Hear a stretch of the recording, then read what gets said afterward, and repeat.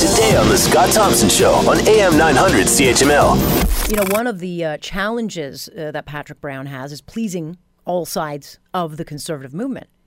So, yes, that includes the religious right, the evangelical branch.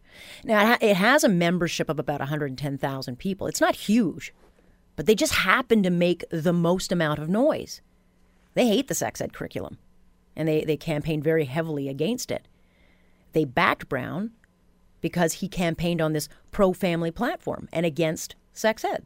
And they now believe he lied and must step down. Well, that ain't going to happen. As you heard earlier, Patrick Brown is not going anywhere. And as a conservative, this is very frustrating to someone like me because I'm a libertarian. So these wedge issues drive me nuts. When I heard about this, I was like, are you kidding me? Are you kidding me?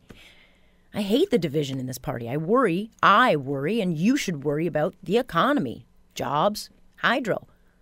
But these social issues like abortion, sex ed, gay marriage, it drives the narrative. And they're gifts, absolute gifts to the liberals who are very, very skilled at creating, diversions. And they know the media will buy it up. Also that we don't, talk about their track record. And it works. Clearly it works. We've been talking about this issue and sex ed curriculum for 4 days now instead of their track record. That's why I'm talking about their track record, because I won't buy into that narrative. Patrick Brown screwed up. He made a mistake. He owns it. He apologized. Move on. But the religious right are loud, and they are not going to back down. They want a leader that they voted for.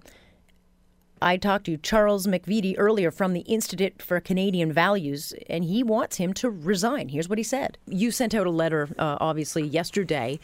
Do you still believe Patrick Brown must step down?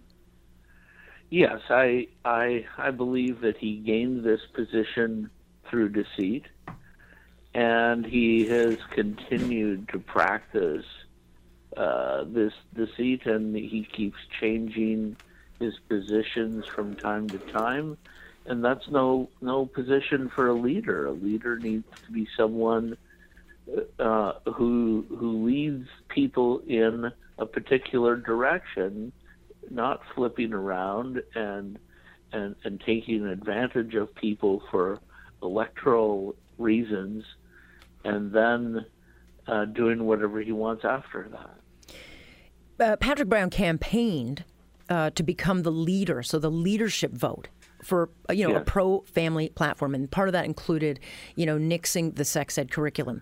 Yes. I'm not a fan of the curriculum, but I'm the kind of conservative who looks at the bigger picture. And it's frustrating because there's a real divide in the Conservative Party. You've got the further right, and then you've got, the more libertarian folks like me. And, you can't please everybody. So what's a guy like Patrick Brown to do? Well, he signed people up. We paid for our memberships. We voted for him based on his promise to get rid of not the whole curriculum, but just the radical elements, teaching little children they may not be the gender of their body and that they're not male and female, but there are 6 other genders.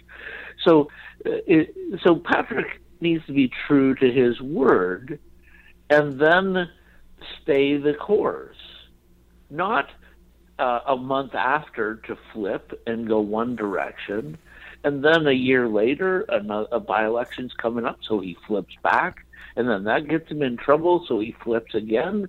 This is not leadership.